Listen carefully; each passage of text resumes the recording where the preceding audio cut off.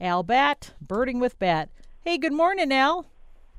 Hey, good morning. Good morning, everyone. I want to say right up front, happy birthday to my lovely bride, Gail. Oh, yes. Whose birthday is Thursday, February 4th, and also to her birthday twin, Tim Scott. Oh, happy birthday, both of them. Yay. Yeah, and we always get together every year, but we're not doing it. My birthday's in March, so I suggested we just have a big party for me and kind of forget about everybody else. But so far, that's it's got mixed reviews. Yeah. There's been kind of one that's been in favor of that. And Punxsutawney Phil, the seer of seers, sage of sages, prognosticator of prognosticators, and weather prophet extraordinary. That was proclaimed by the Punxsutawney Groundhog Club way back in 1887, and it must have been. I bet it was hard to become a member of that club, is what I'm thinking. They also declared they had a lot of power because they declared Punxsutawney to be the weather capital of the world. And as I imagine most everybody knows, Punxsutawney Phil saw his shadow. Yes. And that predicts 6 more weeks of winter, which has to be a real big surprise for everybody in Minnesota, saying, who would have thought we'd have 6 more weeks? You know, Al, though, I read from the Good Old Farmer's Almanac, he's only right 39% of the time, so if I'm a betting person, I don't think he has really great odds. No, and I see some of the newspapers' accounts and things where they talk to somebody from out there, they round it up to 40%. So it sounds a little better. So, okay.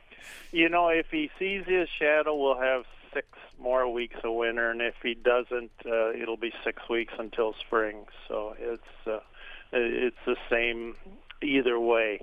The Minnesota DNR Bald Eagle Cam is on again, and you can find it just by going Minnesota DNR Bald Eagle Cam.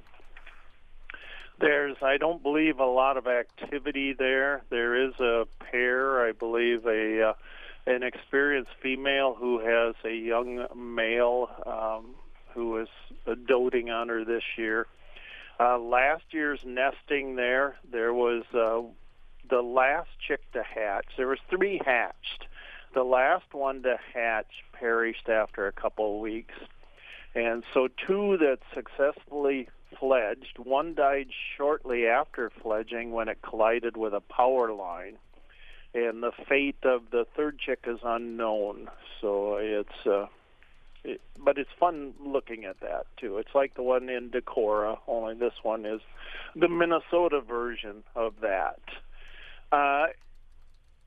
I read something. Somebody sent this to me, and thank you for doing that. It was somebody, a friend from Canada, sent this to me. And it was the end of the obituary of a Margaret M. D. Adder of Moncton, New Brunswick. And it read, in lieu of flowers, the family asks that you do something nice for somebody else unexpectedly and without explanation. We love you, Mom, a bushel and a peck, and a hug around the neck. And that just, that got me. I saw a red fox. Red fox stay warm with their thick winter coats. An adult rarely retreats to the den in winter. The female and the mother will go in there when she has kits or pups. But the adults mainly will curl into a ball in the open and use its bushy tail to wrap around its nose and foot pads instead. And I've looked through spotting scopes and seen foxes blanketed in snow. A bunch of juncos on that's a scientific term, bunch of juncos. They're gray birds that brighten a gray day. So it's nice to see them. And this time of year, I discovered that happiness is in the bag. Sunflower seeds. I put out sunflower seeds, and wonderful things happen. Chickadees move to and from the feeders just woof, woof, woof, woof, at the rate of the candy on an I Love Lucy TV episode, the one where Lucy and Ethel got jobs as candy makers at Kramer's Candy Kitchen, and they worked in the wrapping room assembly line where their task was to wrap every chocolate candy as it went by on a conveyor belt. And the speed of the conveyor, of course, got faster and faster, and it forced them to eat the candies or stuff the sweets into their hats or blouses. But these little guys just move like that, back and forth. Friend Penny Jacobson of Albert Lee called to recommend a book. And I'm always happy to hear about books. And this is one that's been around for a while, and it's called Braiding Sweetgrass, Indigenous Wisdom, Scientific Knowledge, and the Teachings of Plants. It's a nonfiction book by Robin Wall Kimmerer, and it's published by Milkweed. And it's a wonderful book, and the odd thing is Penny called to recommend it, and I'm reading it. So I was kind of in the midst of it when she called. So I was going to say great minds think alike, but I was afraid I'd offend Penny by comparing her mind to mine. I haven't seen a chipmunk in the yard since New Year's Day. I had a Christmas chipmunk, and then it became a New Year's Day chipmunk. Chipmunks, I think they hibernate, but there's some dispute there. Chipmunks hibernate in winter, but they don't sleep through the season. And hibernation means something different to each species. Some call the chipmunks not a hibernation, it's a torpor. Either way, it's a restless hibernation. They retreat to their burrows and they wake every few days to raise their body temperatures to normal, feed on stored food rather than fat reserves, and to visit the restroom. And their heart rate, this is why I think they're hibernating. Their heart rate declines from 350 beats per minute to 4 beats per minute. Wow. See, torpor sounds like a word, a deathly word. It sounds like if you were going into a torpor, that sounds like a horror word to me. Well, I know a lot in my family go into torpor after the Thanksgiving meal every year in front of the football game on TV. They sit down, and the only thing that can wake them is if you turn off the TV. Then everybody perks up and say, hey, we were watching that. No, nobody was watching that. The chipmunks also, their body temperature drops from, it's probably 94 degrees or so, and then it'll drop to whatever the burrow is, maybe 40 degrees. So I had 5 pheasants and 4 fox squirrels foraging under the feeders, and all was calm. Then another fox squirrel dropped from a feeder, and panic ensued. It became that Monty Python skit of the foot race for people with no sense of direction. Birds and squirrels every which direction, and I recalled a day years before when our house cat was bird watching from a window holding a feeder attached by suction cups. And as the feline watched, a squirrel dropped from the roof of the house in a superhero attempt to find access to that feeder.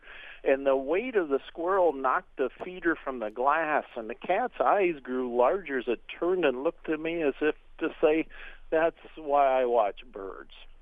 We had 8 pheasants, became 8 lumps in a bent tree in the gathering darkness just outside my office window here. Roosting in trees is a predator avoidance behavior. I mentioned one day going for a walk, and my eyes produced tears as I walked into the east wind. And somebody asked, what's the proverb for that? Well, it's when the wind is in the east, 'tis neither good for man nor beast. When the wind is in the north, the skillful fisher goes not forth. When the wind is in the south, it blows the bait in the fish's mouth. And when the wind is in the west, then 'tis at the very best. Oh. There's a lot of truth to all those old proverbs. Heard from Dan Kelly. Dan's a good guy, friend. He's the editor of the bulletin board at the St. Paul Pioneer Press, and he sent me some photos of a barred owl in his yard. And barred owl is our owl with the dark eyes. Brenda Katasik of St. Peter, she sent a photo of a female red-winged blackbird. She has 40 to 50 wild turkeys and a yard filled with deer. My wife counted, I think, at least 9 deer in Brenda's yard. White-tailed deer, they're grazers for much of the year, but they turn into browsers in the wintertime. Betsy Kerr said a red-breasted nuthatch appeared briefly at our feeders, a rare occurrence in the first this season that I've seen. And another note, ever since fall, we've had a group of one male cardinal with three females consistently present. I don't recall this kind of grouping in past winters. Well, you've never had a superstar, a rock star cardinal before. I'm sure that's what's going on. Ann and Jim McGuire, wonderful folks from Mankato, sent me a photo of a deer with, it had this large growth on its body. And I've seen cysts and hernias on deer, but this has the look of fibroma, and there are skin tumors caused by papilloma virus, and the manner of transmission isn't fully understood. And the ones I've seen, not that I've seen all that many, but I've seen some, have been on the head, neck, and forelegs. And I believe those, therefore, are probably the most common locations. It's most often found in bucks under 2 years of age. It doesn't affect humans. It's not a significant cause of deer death. It's a wart-like condition. It's fibroma, fibromatosis, I believe, is another thing they call it. And it could be something else, maybe from an injury. I don't know, but it was just it was sad looking, and I hope the deer does all right. Kate Crowley said, we talked to Karen, you and I, about blue urine marks in the snow. Blue snow, don't eat the blue snow. Kate says, I've never seen blue marks in the snow. And I didn't know buckthorn could cause that. Thankfully, we don't have any buckthorn on our property, though we do have rabbits and deer and must fence all the flowering shrubs and fruit trees to keep them from being browsed. We had a couple inches of fluffy snow overnight, and it was beautiful to ski through the diamond crystals that covered the fields. Kate Crowley and her husband Mike Link wrote a book called Going Full Circle, and it's a wonderful book about walking around Lake Superior. Susan Kennedy said, for the first time I can remember, I have a group of 4 or 5 flickers that visit my heated bird bath. When they fly away, I see yellow, so I suppose that makes them yellow-shafted flickers. They're very friendly with each other, and at least one is a male. And for another first, I had a pileated woodpecker visit my sunflower heart feeder, even though he was bigger than the feeder. Yeah, I've had that happen too, Susan. I got so excited about seeing him there, and I just took a photo of it. I thought, boy, he's about 4 times bigger than the feeder he's on. Ryan Shackleton said, I saw a group of 6 to 8 gray partridges on Eisenhower on-ramp. That's mile 183 by Mason City. Lorna Byers of Holland, Minnesota, sent me a photo of a red screech owl. I see many, many more gray screech owls. These are eastern screech owls, and they do red ones. Amos Vogel, who lives outside of Morgan, I talked on, I can't remember what week, maybe last week, about days getting longer on both ends, meaning we're getting a little stretch of daylight on both ends. And Amos says, on the subject of days getting longer on both ends, I was wondering if that meant that we would be having more than 24 hours in a day. And if that happened, will our weeks get shorter or longer? That way I could have a better chance of catching up on things that I haven't got done, especially in the nothing to do department. Once you start doing nothing, there's so much of that to do, you may have to hire help. Well, thanks, Amos. Good to hear from you. Tom Bovers in Rice County saw an American coot, a great blue heron, a winter wren, and a yellow-rumped warbler. Andrew Nyhus was also birding in Rice County, saw a western meadowlark and a varied thrush. Brian Smith saw a merlin in Mankato.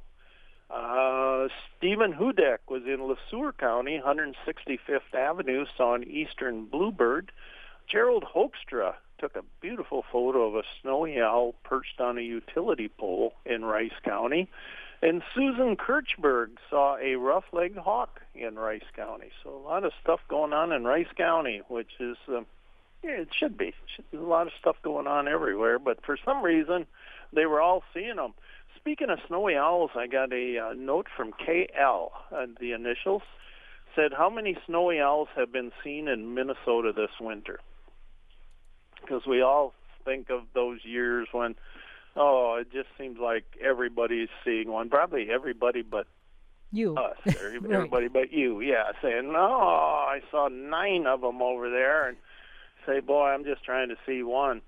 This is as of January 31st. There have been 72 observations in 16 counties in Minnesota of snowy owls. There's Becker, Kitson, Marshall, Pine, Polk, and St. Louis, the northern counties. And then down here is Benton, Dodge, Hennepin, Lac-qui-Parle, Le Sueur, Martin, Rice, Stearns, Stevens, and Watonwan. So there are some about. It isn't what we would think of as a huge eruption year, but they certainly can be seen. And as I wish every year, I wish everybody gets to see a snowy owl because they are incredible. The photo I saw from Gerald Hoekstra is a beautiful male. He's just not pure white, but getting right there. Where do the same listener, KL, said, where do the sandhill cranes that we have here go in the winter? Sandhill cranes do nest around here, and they Minnesota birds they'd be considered short-distance migrants. It seemed quite a ways for us to fly, but for them it's pretty much a piece of cake. So the ones we have here will probably migrate southeast to Georgia and Florida. And birds in western Minnesota, which would be the birds we have here for some listeners, migrate south to the Gulf Coast of Texas. So they have pretty good flights ahead of them, but boy, they're beautiful birds. I love sandhill cranes. I love their dancing. I love their songs. It's just, they're amazing. When are the mating seasons for coyotes and red foxes? Yeah, I'm seeing tracks of when we get a snow. I see the tracks of those. Coyotes mate at probably around 2 years of age, and they may pair for life. There's I don't know what percent happens, but all the books I've ever read, it says they may or they might pair or they could pair for life. The mating season begins in January and lasts through February, and 5 to 7 pups maybe are born in April. Red foxes mate when they're probably a year old, and also in February. And 52 days later, 5 to 10 pups are born, and those little pups are fully independent at 7 months. So those cute little guys, they're out of the culvert in a hurry. That seems like a long time because, a dog with puppies, that seems like puppies are independent sooner than that. So I'm surprised. Why do they take so long?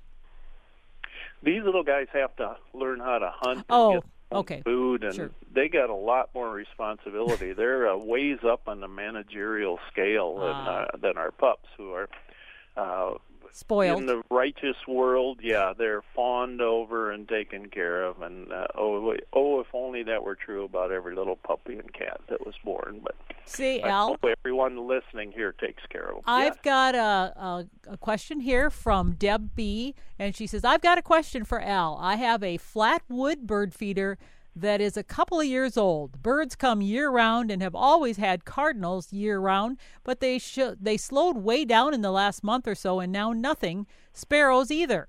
But I still have chickadees. I only feed black oil sunflower seeds and keep food in it, but this seed is from a huge bag, which I fill a bucket and keep the rest in the bag until I need to fill the bin. This seed was bought last summer. Any clue what's going on with the cardinals? I'm so bummed. Do I need a new feeder or do I need to sterilize this one? Everybody needs a new feeder, and if you have chickadees, it's a good day. I love chickadees. The cardinals, if you can smell any mustiness to that seed, there might be a problem with the seed. I'm not saying for sure there is, but that sometimes is the case. I think that this would play a very small part in it, but I still think it's the case. There are more people feeding birds than ever in the history of this country because of the pandemic. People are watching birds, they're feeding birds at an accelerating, they're just more of them doing it. So maybe the Cardinals have, gone over the neighbors. I hate to say that they'd pick the neighbor over you. I'm sure that's not true if they knew you better, but that might be the case sometimes. Sometimes something happens to that kind of line of the family that has been used to being in your yard, but if you keep at it, typically there'll be another group that will move in there if it's a good thing. But if you're getting chickadees there, what else does a person need in life other than a chickadee coming to a bird feeder? That is like the perfect day. But it took us years we live on a farm, and it just took forever to get cardinals that would spend winters here. They would nest, but then I don't know where they went. And I know how you feel. Boy, we did a little happy dance when we had cardinals here, and now we get them every winter. But I would check that seed. Does she need to sterilize it or sanitize it or something? Is that necessary? The feeder, it never hurts to clean them. Okay. Yeah. But like with bleach or anything, or do you have to go that far? Oh, if you do, it'd be a real light bleach mixture. Yeah. But I'd check that seed, and maybe, if you're going by a store, just get a little bag of seed and try that in a feeder and see if that makes a difference. And that would be kind of a clue. I feel like squirrels don't care if it's a little musty or not. It seems like they'll eat, because the birds are a little more picky, at least I think. I think birds are a lot fussier and that's a good thing, because they don't want to eat something they're not like humans. They don't seem to want to eat things that's bad for them. Well, we're more than happy to eat things that probably aren't good for us. But, I'm wishing everybody to see a snowy owl. I'm wishing your Cardinals come back. That's my great wish. And I'm going to concentrate on that one today, and hopefully it'll come. But give a shot with just a small bag of seed and see if that makes a difference. And I hope it does. And I always ask people if there was a change in the neighborhood, if there was a change in your yard, was brush cleaned out? Did a tree fall down?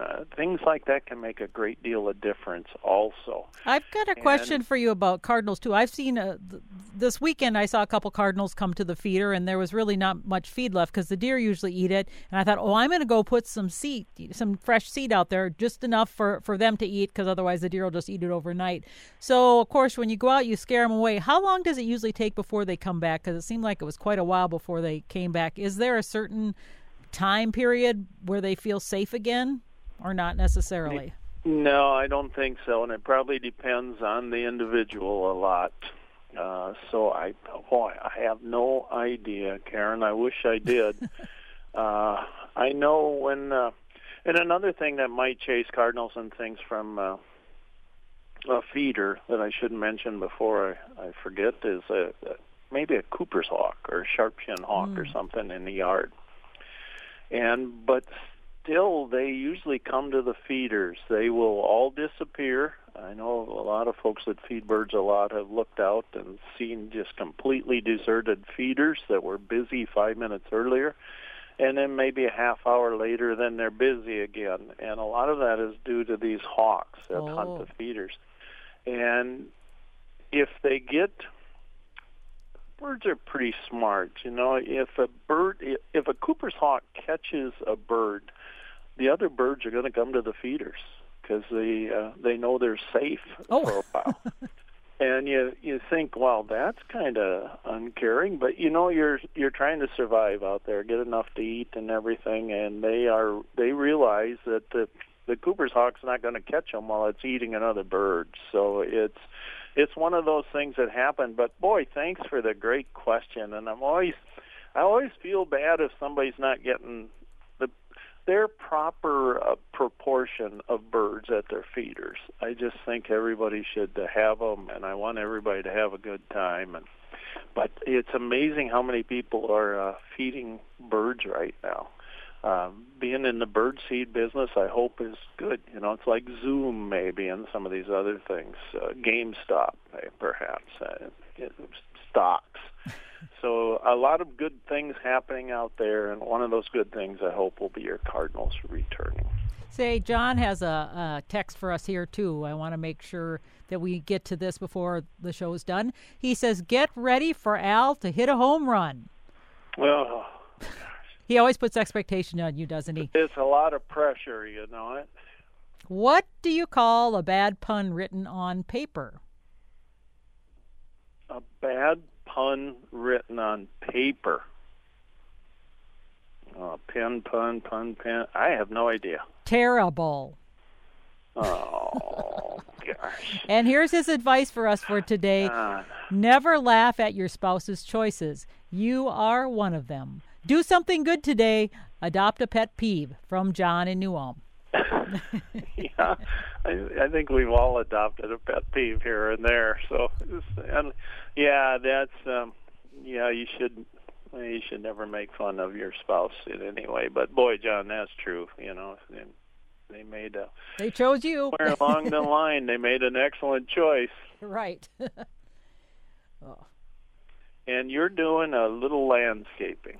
I am. I'm taking a class through the University of Minnesota. It meets for 6 weeks, 3 hours every Monday night via the Zoom. They used to do it in person, and I have all this homework. So I've spent a lot of time out in the yard at the lake house because they want you to measure everything to the inch and put it on this vellum paper for your plans. So you have to have, the house measured, every single hardscape, whether it's a sidewalk, a driveway, a fountain, every single tree. So I was out there this weekend with my 25-foot long tape measure, measuring from the house to the tree, and then I'd have to write it down in the cold, and then from the edge of this bed, this garden bed to then that garden bed, and there is not a single 90-degree angle on that place because the house is angled, the house is angled on the lot, the garden beds are all curvy. So let's just say it was a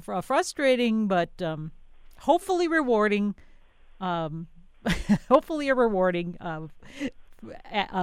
exercise. I guess that's all I can say. But it was kind of nice just being out there and look out on the lake. There's a lot of people out there ice fishing, and so it's nice that people are being able to get out and at least do that now, because so many other things we can't do. And it's good to use your tape measure, Yes. So growing up, we just stepped things off and said, well, that must be another 3 inches or something. Put that on there. And, I did that too. Actually, I measured my boots, and my boots were like 11 inches, and I'm like, dang. So I'll just have, and then I thought, well, I'm just going to have to make a little bit more, and so some of them are not quite to the inch. There's a little wiggle room, I would have to say, in my measuring. But you know what? When it comes to it, I'll just say I'll throw another shrub in there if there's too much space. It'll be close, yeah. So. I think of things when I'm driving. Not that I drive much anymore, but no. I was driving down the road, and I was thinking back when I was in college, which seems like 100 years ago, and it seems like last week at the same time.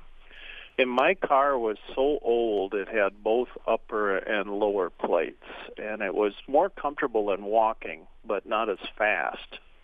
It wasn't a good starter in winter or in any other season, and it had a penchant for becoming stuck in the snow.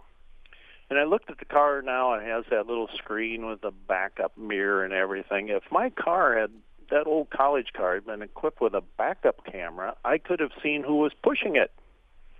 I worked in college to feed my eating habit and my car's thirst for gas, and my resume at that time could have fit easily on a matchbook cover with room left over for Lincoln's Gettysburg Address and probably the first verse of the Star Spangled Banner. I was a school crossing guard in elementary school and got a badge and everything. I arrested people for walking when they shouldn't have. The results were mixed. Just over 99.9% of the perpetrators were acquitted. But I put that job on my resume, and I got a look you could take on a safari from the hirer, who said if I knew how to drive a stick. Well, I did. Because you drove tractors when you were a kid. Yeah, and my car had a stick. Oh, okay. But I ended up pushing a big industrial broom with a long wooden handle. That was driving the stick. There is no commemorative plaque with my name on it on a wall of that business. Remember, folks, Heartland is well worth driving past. Thanks for listening to me, and thank you, Karen, as always, for your exquisite company. I appreciate you. And everybody do something wild today. Get out there and look at a bird. And happy birthday to Gail this week. Yeah, please. Happy birthday, Gail. All right. Bye-bye. Thanks, Al. Yep. Bye-bye. All right. That is our great friend Al Batt from somewhere near Heartland, Minnesota. It is 10:33.